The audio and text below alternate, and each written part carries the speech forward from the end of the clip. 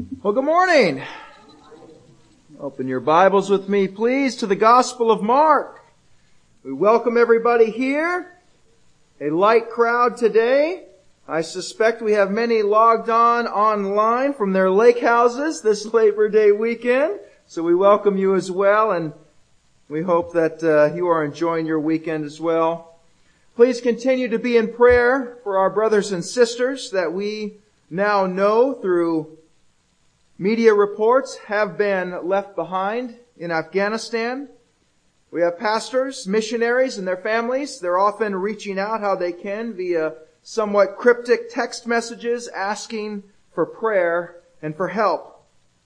And one such message we received just 2 days ago by a partner in ministry that has active pastors in the area. And I'll read you what they received. Status update.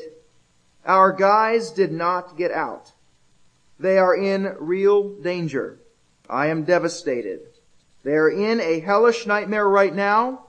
I prayed with them last night and wept as I thanked them for their lives and for their faith. Working on options to get them out now, but ultimately their hope is in the Lord. They are desperate right now and have communicated directly with me that the Taliban are looking for them.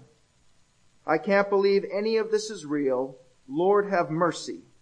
Pray for them in the days ahead. They are hiding. Pray for the Lord to make a way. When we receive prayer requests like this, our hearts break. And it should cause us to stop what we are doing and pray. But there's much more to see from such difficult messages like these. I'm sure everyone in here knows a king by the name of Nebuchadnezzar. And most know at a minimum that King Nebuchadnezzar was a wicked king. And some think even one of the greatest villains in all of Scripture. And indeed, he was wicked. He was an evil king who propagated many atrocities. I won't ask you to turn there. Let's put it up on the screen. But I'd like us to look to the writings of the weeping prophet, to Jeremiah. Chapter 27, beginning at verse 5. The Lord Yahweh speaks here. He says, "It is I, who by my great power and my outstretched arm have made the earth with the men and animals that are on the earth, and I give it to whomever seems right to me." Now stop there for a moment. The Lord speaks here, and what does He say? He says, I'm God. It's my world. I made the earth, and I'll do with it whatever I want. I will give dominion of it to whomever I want. I'm God. And saints, as I read this, I had to ask, is this the God most Christians in America serve? The one who looks down and says, mine. It's all mine, and I will do with it as I please. I will raise up whom I will. I will put down whom I will. I will save whom I will. We don't like that God. That God sounds mean. He sounds unloving and certainly intolerant. Well, long before cancel culture took hold in our culture, many Christians had canceled this view of God out of their heart and mind. A God who's actually God. Meaning He is completely sovereign over the events of the world. Well, it's about to get a whole lot more uncomfortable if you do not embrace the theology of a God who is sovereign. Look at verse 6 from Jeremiah. Now I have given all these lands into the hands of Nebuchadnezzar, the king of Babylon, my servant. And I have given him also the beasts of the field to serve him. Did God just call one of the most wicked kings in history my servant? He sure did. What does that mean? Does that mean that King Nebuchadnezzar was actually a covert follower of Yahweh? That he was actually a lover of God? No, that's not what that means. That means that God is using King Nebuchadnezzar for His purposes. As King Nebuchadnezzar is committing evil, as he's spouting blasphemy, God is using that for His higher purposes. God has made King Nebuchadnezzar His servant, and the wicked king doesn't even know it. Jeremiah goes back to this again in chapter 43, verse 10. And say to them, thus says the Lord of hosts, the God of Israel. That's who we're here today worshiping. That's who you've come to sing to. the God of Israel, behold, I will send and take Nebuchadnezzar, the king of Babylon, my servant. And I will set his throne above these stones that I have hidden, and I will spread his royal canopy over them. He shall come and strike the land of Egypt, giving over to the pestilence those who are doomed to the pestilence, to captivity those who are doomed to captivity, and to the sword those who are doomed to the sword. I shall kindle a fire in the temples of the gods of Egypt, and he shall burn them and carry them away captive. And he shall clean the land of Egypt as a shepherd cleans his cloak of vermin, and he shall go away from there in peace. Do you see this, beloved? Is this the God you serve, the one who rules in such a way? Is the God you serve one who raised up a wicked group like the Taliban for his purposes? If not, you serve a different God than the one revealed in Scripture. Is your God one just sitting by in the pew, just as vexed about the happenings in Afghanistan as you are? Then you serve a different God than the one revealed in Scripture. Not only is he in control of it, but he actually raised up the wicked one to do it and made them his servant. Is that your God? I'm here to tell you right now, for many Americans in evangelicalism, this is not their God. If we do not understand the totality of God's interaction with his creation in his world, we're not going to see tragedies like Afghanistan rightly. We're not going to make correct sense of the headlines. Saints, you will fail to even understand your own salvation. Our God reigns. He reigns over it all. Not a blade of grass blew to the left or to the right without his knowledge and without his permission. All those dear, precious saints that watched as the last Air Force plane lifted off from Kabul, they're right here in his hands. The Father sees them just like this. Does that God match our theology? Or perhaps does it match the theology of our head, but not our life? Do we live that way? Saints, we have shared time and time again that what God is doing, he's doing for his church. He's doing for his church. And if the result of the Taliban taking over and committing atrocities and violence against Christians is what it took for a believer here this morning to see God as he is, then we must praise him for that. And if processing through tragedy, like Christians being murdered and hunted like animals, finally frames God in our mind as Scripture frames him, then we must, through all the pain, praise God for that. This is a frightening time to live with a small God theology. Let me introduce you to the God of Abraham, of Isaac, and of Jacob, to the Alpha and the Omega, to the one who chose you from eternity past for salvation and that reigns over it all. If you don't know him like that, the coming years will tear at your faith and leave you dry. We must see God as Scripture shows him to be. Not as we want him to be, not what feels right to us, that doesn't violate our sensibilities, but as he is. What is knocking at the door of our society, of our schools, of our government, at our church doors. If we do not bring a proper theology of God to these times, that is a faith waiting to be burned away with the chaff. It will not survive because it cannot. It has nothing upon which to stand. He is the ruler of nations. He sees the end from the beginning. Nothing takes him by surprise. He never sleeps nor slumbers. The earth is his footstool. He takes even the most wicked and makes them his servant.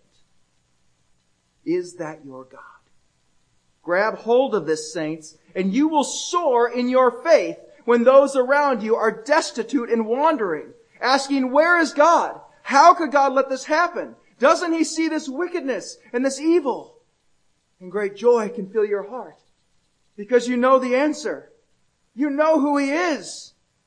Not as we imagine him to be or how we wish he was, but how Scripture reveals that he is. And those who come to him must come to him as he is. God does not desire to just teach His church corporately as a body through these times. But saints, He has something to teach us individually. God has something to teach us specifically and individually as a result of these terrors such as we see in Afghanistan. And one possibility is seeing God as Scripture shows Him to be, not as we've fashioned Him to be in our minds. So please continue to pray for the brothers and sisters over there and be on the lookout for what God is teaching us through this. Amen? Amen. Amen. Yes. Well, what a time we had last week, concluding our 2-part series of Jesus, captivating thousands by not only healing and teaching them, but by performing a creative and a continual miracle in the feeding of the 25,000.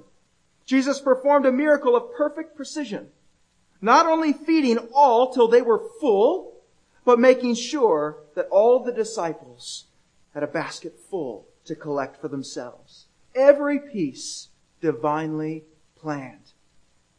And while we were tempted to make this telling about the great crowds, we know that Jesus has actually turned His attention away from the public preaching and teaching and is indeed now pouring into His disciples. And indeed, that is just what He's doing in this telling. He's preparing them for what lies ahead. And we saw in this field today, last week, Jesus teaching His disciples complete dependency on Him.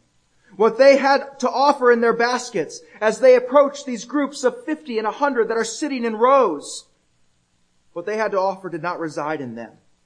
No money could buy it, no effort could produce it, and no merit could warrant it. All they had to bring to the table is what they were given from the very hand of God. And what we did not see in Mark's telling was the crowd's reaction to what Jesus did, to the miracle that He performed. Someone taught the crowd with great power, didn't they? They spoke like no man ever spoke before, and He can heal our bodies, and now He fed us from nothing. All hail King Jesus. They wanted to grab Him right there and throw a crown on Him. And we see in John's telling that they wanted to force Him to be their king. And that kingly fervor of the crowd is exactly where our text jumps off from today. A telling that is one of the most dramatic in all of Scripture. With that, let's begin with our text. Mark 6:45 through 52. And immediately, Jesus made His disciples get into the boat and ahead of Him to the other side to Bethsaida, while He Himself was sending the crowd away. And after bidding them farewell, He left for the mountain to pray. And when it was evening, the boat was in the middle of the sea, and He was alone on the land. And seeing them straining at the oars, for the wind was against them, at about the 4th watch of the night, He came to them, walking on the sea, and He was intending to pass by them. But when they saw Him walking on the sea, they thought it was a ghost and cried out, for they all saw Him and were terrified. But immediately He spoke with them and said to them, "Take courage, it is I, do not be afraid."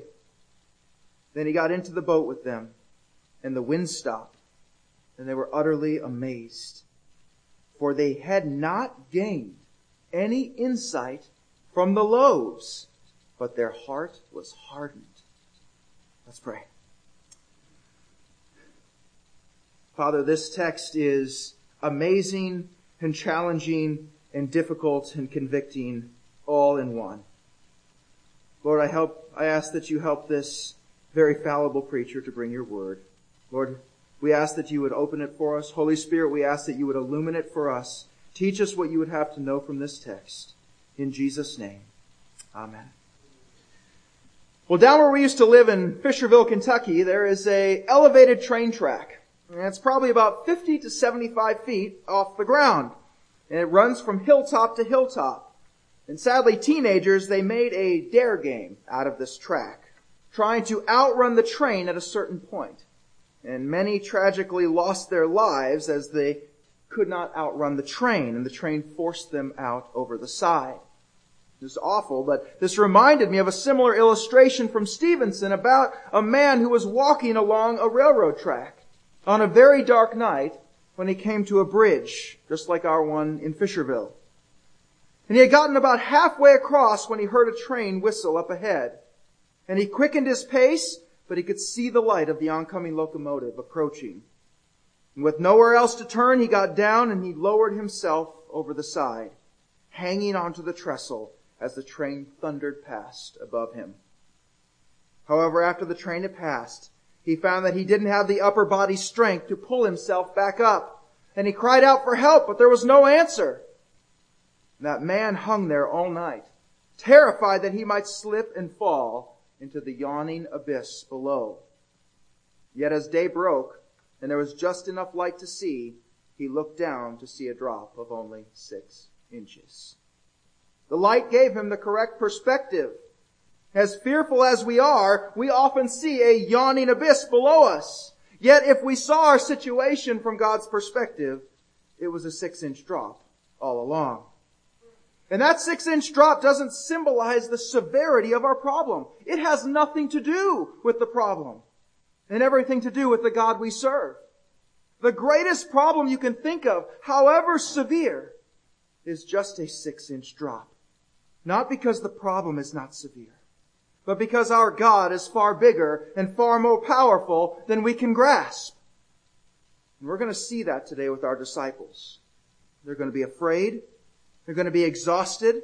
For the second time in our Gospels, out on this lake, the storm threatens to take their lives, only to have what appears to be a ghost coming toward their boat. In other words, the disciples are hanging on for dear life. They're being assaulted both in mind and body. The abyss is below them in this moment, when in fact the drop was only 6 inches all along. So let's dive into our first verse. Verse 45. And immediately Jesus made his disciples get into the boat and go ahead of him to the other side of Bethsaida, while he himself was sending the crowd away.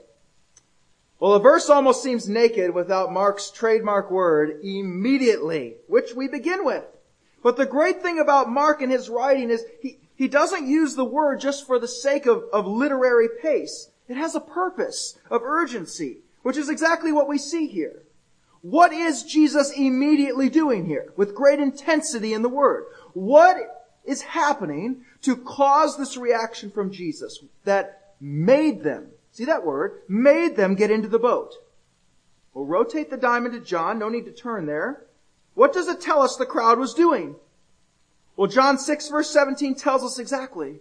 So Jesus, knowing that they were going to come and take him by force to make him king, withdrew again to the mountain by himself alone. But what exactly is the danger to the disciples here? They're being dispatched by Jesus. He made them get into the boat as if they're in some sort of danger, aren't they? Go now, get out of here. Was the crowd angry or violent? Well, no, except for wanting to force Jesus to be king. So what gives? Well, if you'll recall, rural Galilee was ground zero for the zealot movement. Remember, we even had Simon the zealot. These were the militia. They wanted to overthrow the Romans. And rural Galilee, this was their turf. Like every movie that has a subtext or a secondary plot line running through it the entire time, so does this story. And knowing this will color so much of what we see here. This is why we have such a push here to make Jesus king. This entire scene where Jesus feeds the 25,000 is positively pulsating with messianic fervor. In Jesus, the zealots found their guerrilla leader. The running along the shoreline, as we saw last week, of the people growing and gathering suggests a huge populist undercurrent.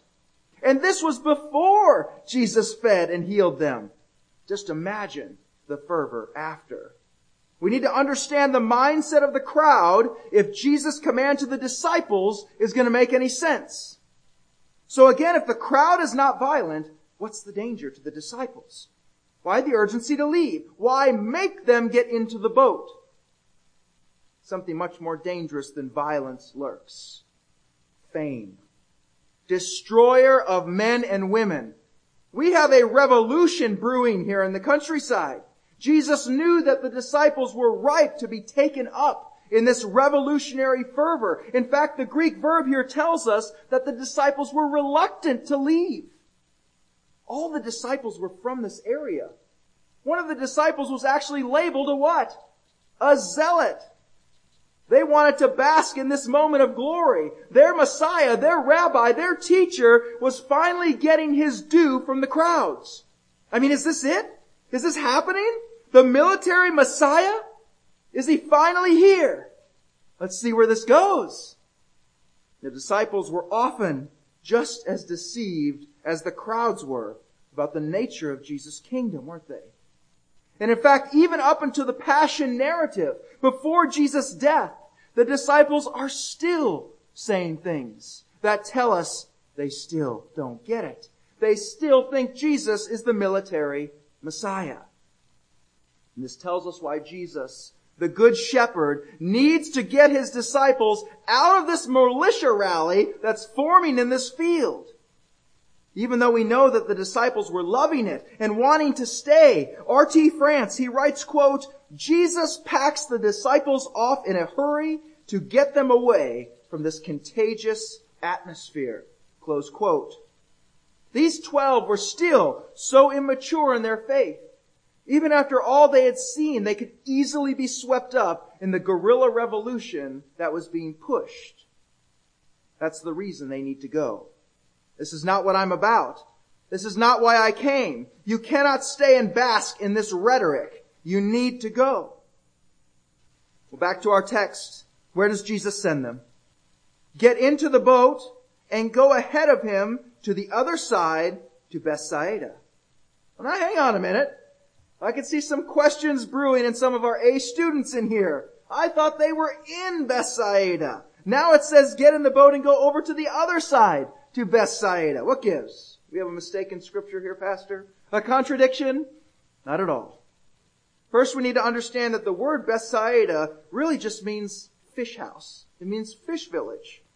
There were actually a few of these that dotted the Galilee landscape, as you can imagine. Now, if we look at John's telling, we know that the destination Jesus was sending them to was Capernaum. Well, located right by Capernaum was a village known as Bethsaida, Galilee. The place where Jesus fed the 25,000 was known as Bethsaida Julius. So no contradiction here. You just had more than one village that was a fishing village. But yet if we keep digging here, we find in this text a clue of what Jesus is about to do. And sadly, the English is no good here. The text says, to the other side, to Bethesda. But that's not what the Greek proposition says here. The word is pros, which doesn't mean to, as in go to Bethesda. Pros means go toward Bethsaida. It means start heading that direction. Isn't that interesting? A little clue about what Jesus knows is about to happen. You head that direction. I'll meet up with you in a bit. And what is Jesus doing in our text? While he himself was sending the crowd away. He says, thank you very much. You're very kind, but I'm not that kind of king. Jesus had other motivations as well, as we'll see here in verse 46. And after bidding them farewell, he left for the mountain to pray. Well, it's been often said that the secret to Jesus' public power was his private prayer. I'll say that again. The secret to Jesus' public power was his private prayer. We forget in the fervor of the miracle that the disciples and Jesus, they were exhausted before this day kicked off. Remember that? This has only compounded that now. And Jesus needs to get alone with the Father. There's so much we could glean here about Jesus and his prayer life. That's a sermon unto itself. But a few things to notice here. Jesus' difficult day, his hard day, his draining day, did not drive Jesus from prayer. It drove him to prayer. Imagine your most exhausting day at work. You're so tired when you get home you can't see straight. That night, did your prayer level go up or down? Well, I'm willing to bet dollars to donuts it went down. And Jesus shows us the opposite here. His exhaustion drove him toward prayer, not away from it. What is interesting as we look at the instances of Jesus personally praying in the Gospels, there's a few things that always are hallmarks that define these times. It's usually at night. It's usually isolated. His disciples are not there, and something has usually just happened that showed the disciples failing to understand Jesus' mission.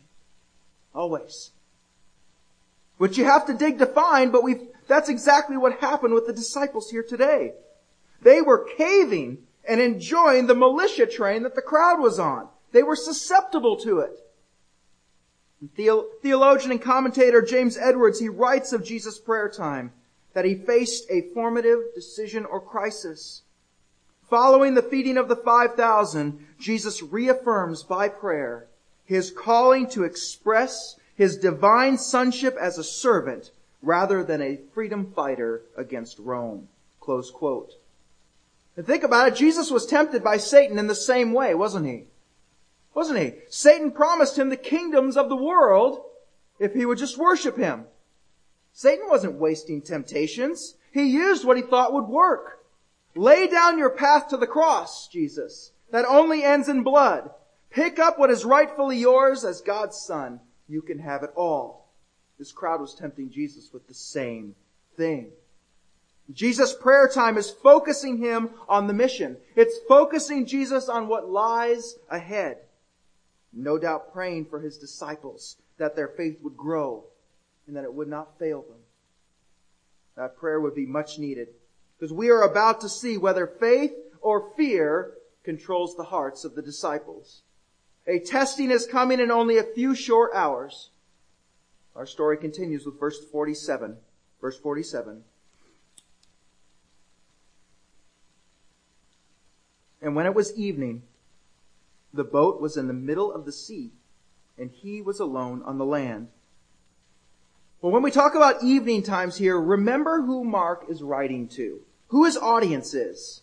He is writing primarily to a Roman audience. He's writing to Romans. So this time vernacular is using the Roman system of 4 watches of the night instead of the usual Jewish 3 watches of the night. This evening word here would be the 2nd watch of the night. So we know that this is just past 6 p.m. or so. The sun had essentially set or was just about to set. It's right in that zone. And we see that the disciples had made it to the middle of the sea. So for the first 30 minutes to an hour of their rowing, they're making decent progress. That tells us the storm had not yet taken. To give you some context that's going to help you for our next scene, strong, experienced fishermen under normal conditions could make the trip from Bethsaida Julius to Bethsaida Galilee in about an hour and a half, maybe 2 hours, if they're being leisurely about it. And you're going to need that context because as we approach the crescendo of our text, verse 48, buckle up for this. Verse 48. And seeing them straining at the oars, for the wind was against them, at about the 4th watch of the night, he came to them, walking on the sea, and he was intending to pass by them. Well, instead of dissecting this in order, I'm actually going to jump to the middle of the verse, because gives us our context. When is this verse taking place? It says the 4th watch of the night. What time scale are we using? We're using the Roman. So what time is this 4th watch of the night? This is 3 to 6 a.m. Now back to the beginning of the verse. And seeing them straining at the oars. Stop there, there's so much to see. First off, let's not miss the miracle that's floating right here on the surface for us to scoop up as a freebie. It's, let's call it 4 o'clock in the morning. It's pitch black. There is a storm. There is wind. They're in the middle of the sea. And what are the first 3 words of our verse? And seeing them. And seeing them. You go out on a pitch black night in a storm with no lights on, no electricity, and go tell me what you can see that's over 2 miles away. Either high-powered night vision goggles were an early invention, or you had better be God to pull off that kind of sight. And indeed the psalmist declares, where can I go from your spirit? Where can I go? Or where can I flee from your presence? If I dwell in the remotest part of the sea, even there your hand will lead me, and your right hand will lay hold of me. The darkest night, the biggest storm, he saw them. When every physical circumstance says it is impossible to see me, he saw them. Lay hold of that, saints. Tuck it away in your spirit. Now it says they were straining at the oars. This word for straining is where we actually get the word torture from. They were agonizing. But we need to take in the totality of the scene here. What time is it? 3 to 6 a.m., so let's just call it 4:30. Let's split the difference. What time did they leave the shore? About 5 p.m. These disciples had been rowing with agonizing force as if being tortured for almost 11 hours. In the dark, when their bodies wanted to be sleeping. You would have had waves and spray filling the boat. 11 hours of intensively working like that. The acid is building in your muscles. They're spasming at this point. This is the edge of physical endurance for a person who wasn't already exhausted. So just imagine that scene in the boat. It says, for the wind was against them. Well, that is putting it very mildly. Remember normal travel time, an hour and a half. 11 hours later. They're about halfway there. 11 hours later. Now we go into great detail about the nature of storms on the Sea of Galilee in our message titled, When Waves Are Big and God is Small. You can go to sermonaudio.com if you want to listen to that, if you want to go into more depth. But suffice to say that these storms on the Sea of Galilee arose suddenly and violently due to the topography in the region. Steep cliffs, high cliffs that would accelerate this cool air down the mountain, and it slams into the warm air of the sea, and it gets very violent, very fast. But what's interesting here, and many may not know about my background as a meteorologist in a former life, but storms like these that are rapid and they're violent, they tend to dissipate sooner rather than later as well. Now, I'm not an expert on Galilee wind patterns. For this wind intensity and direction to persist for 11 hours, I would have to think is exceedingly rare. But wouldn't that just make sense? Jesus has a purpose for this weather, a divine plan for this entire scene. Is God in the weather department? Yes. And that seems to shock people when you suggest such a thing. Tornadoes, hurricanes, His world, His department. All created things, all things seen and unseen. His department, it's all His. Well, back to our text. Our first miracle is that Jesus sees them. He sees them. And two application points we get from that are one, that He sees them when it's impossible for them to see Him. And two, He doesn't save them. He doesn't save them. He was on the shore for a number of hours doing what? Watching them struggle. He's watching them fight it out. As earlier in Mark, Jesus could have commanded what? Peace, be still. But He didn't. He let this group of men struggle. And struggle till they had nary an ounce of strength. He let them undergo torture at the hands of the wind and the waves. Saints, the struggle is where Christians are made. The fight is where belief and faith take hold. Strain at the oars and know me better. Take heart. This is my wind and these are my waves. They are my servant. Back to our text. About the fourth watch of the night, He came to them, walking on the sea. Couldn't we just stop there? Walking on the sea. 4:30 in the morning. Creator God alters the molecules of the very water below Him and walks upon the water as if it were land. I thought about how to encapsulate this scene, to take in the totality of it, and words failed, except to consider how many things must be true in order for this event to happen. How many things must be true? All things were made through Jesus, and without Jesus was not anything made that was made. For by Him, by Jesus, All things were created in heaven and on earth, visible and invisible, whether thrones or dominions or rulers or authorities. All things were created through Jesus and for Jesus. That's our frame of reference as we witness this creative miracle. The fourth watch of the night, He came to them walking on the sea. The boat was not visible from the shore, but He's God. He sees all. He walks right to them. And need it be said, but water cannot be walked upon. But when you're God, water is what you say it is. Its molecular properties are what you say they are. Everything obeys Him because it was made by Him and through Him.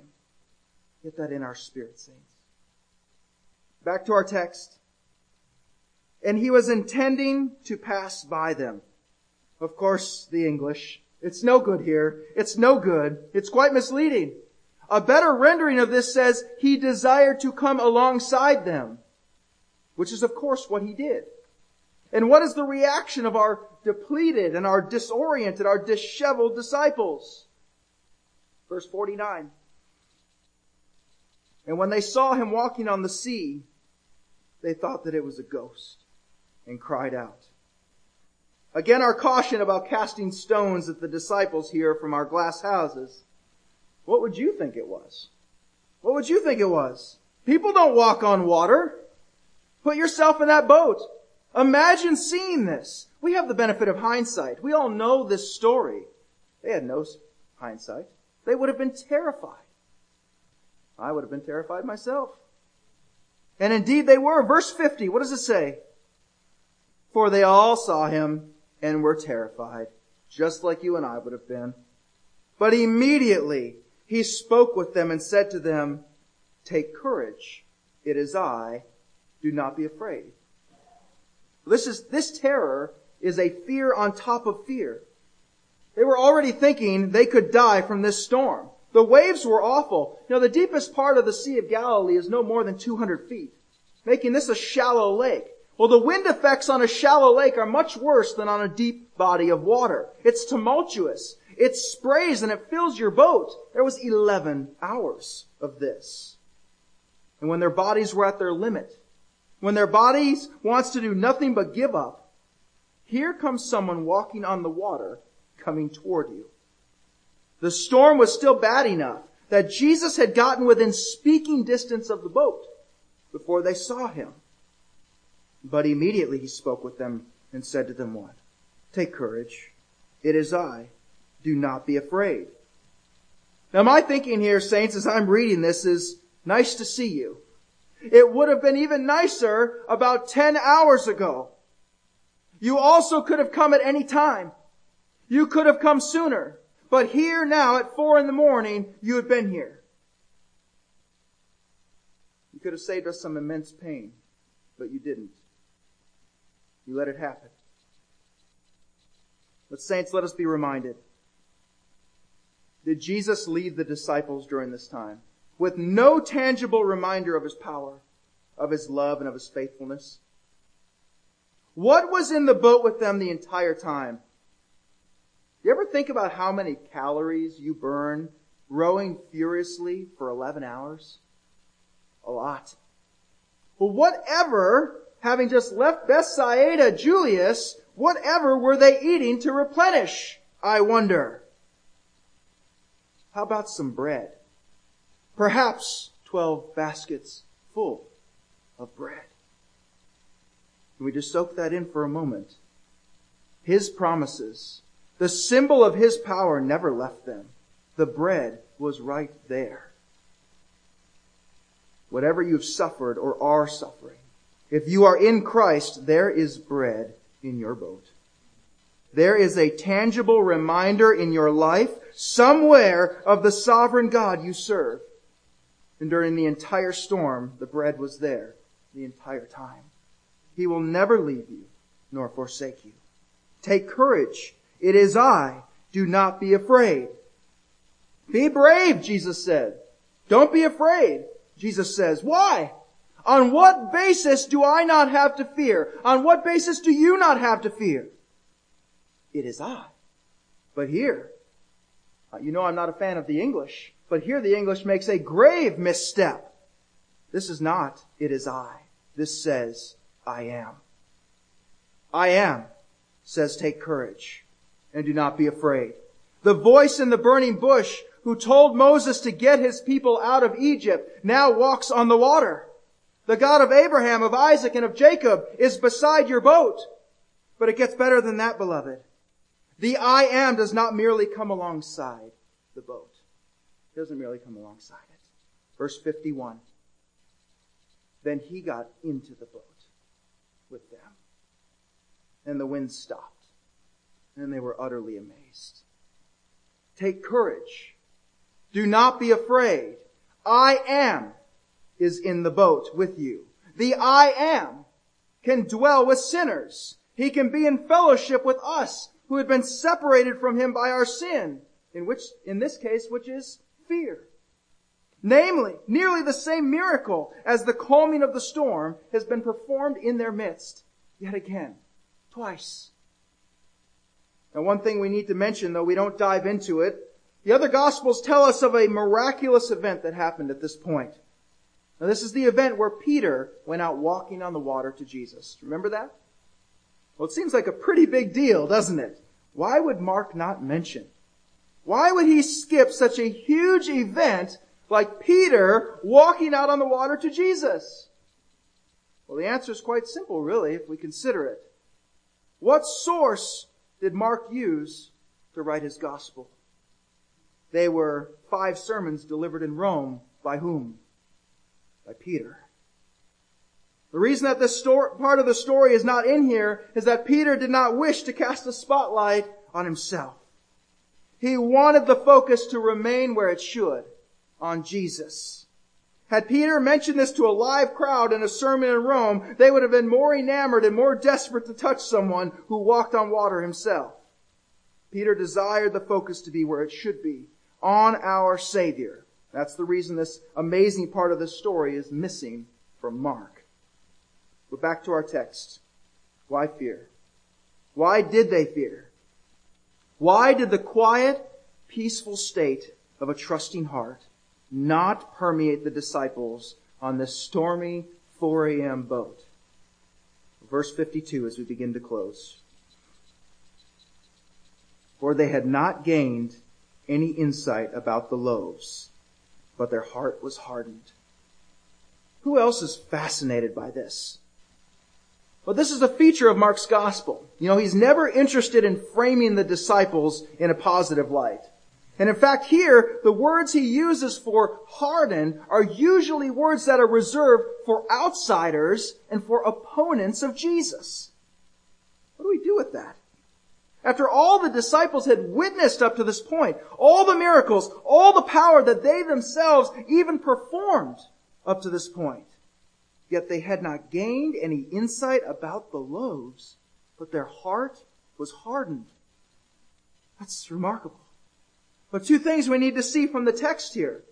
One, this re-emphasizes for us that military messianic euphoria that had pervaded the feeding of the 25,000. This adds a layer of color to how truly caught up in this the disciples were.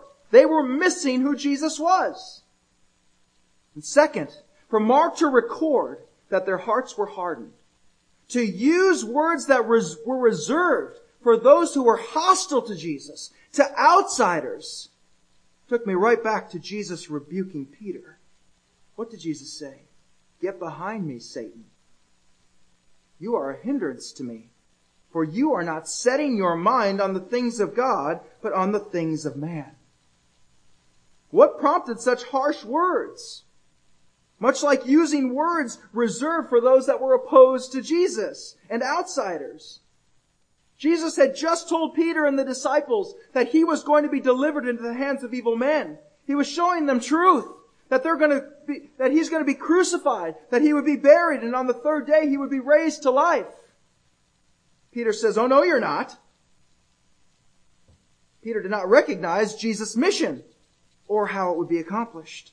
He was natural and carnal in his mind and his thinking. One commentator writes this, quote, Though Peter understood his words, he simply could not reconcile his view of the conquering Messiah with the suffering and death Jesus spoke of. Does that sound familiar? Does that sound familiar with what the disciples just left? That's exactly what has happened here. The disciples did not see Jesus as he was. They were applying man's corrupted and fallen logic to a perfect heavenly kingdom. To not see Jesus as he is to be a mouthpiece for those who are opposed to Jesus and all he came to do. After all that the disciples had seen, all they had witnessed and even performed by their very hand, their hearts were hardened. Yet, saints, we don't sit in judgment over the disciples here. Truth is what makes a hard heart soft. To accept a lie about who Jesus is hardens a heart. To change Jesus into someone you're more comfortable with, rather than the Jesus revealed in Scripture, is another layer of callous that builds. Only truth penetrates a heart and turns it flesh. Everything else, no matter how noble it sounds or enticing it sounds, if it does not align with this book, it will harden you. It will take you away from the Savior and eventually into the opposition. But here today, even knowing the disciples have it wrong, even knowing the deception that they embraced back on the shore, that had hardened their hearts, he goes to them. And he doesn't pass by them on the water. He gets into the boat with them. And Scripture tells us why. Because they're his. And he will not lose a single one given to him by the Father. Let's pray. Most merciful Heavenly Father, we thank you that we are yours today. Lord, it is our cup and it overflows. We thank you for what you've shown us today. Lord, that despite the disciples being blind and not seeing, being sheep as we always are, that you went to them, that you saw them, and that you got into the boat with them. Lord, we ask that you would bury this scene deep into our hearts, that we might draw on it when our seas grow rough. In Jesus' name we pray. Amen.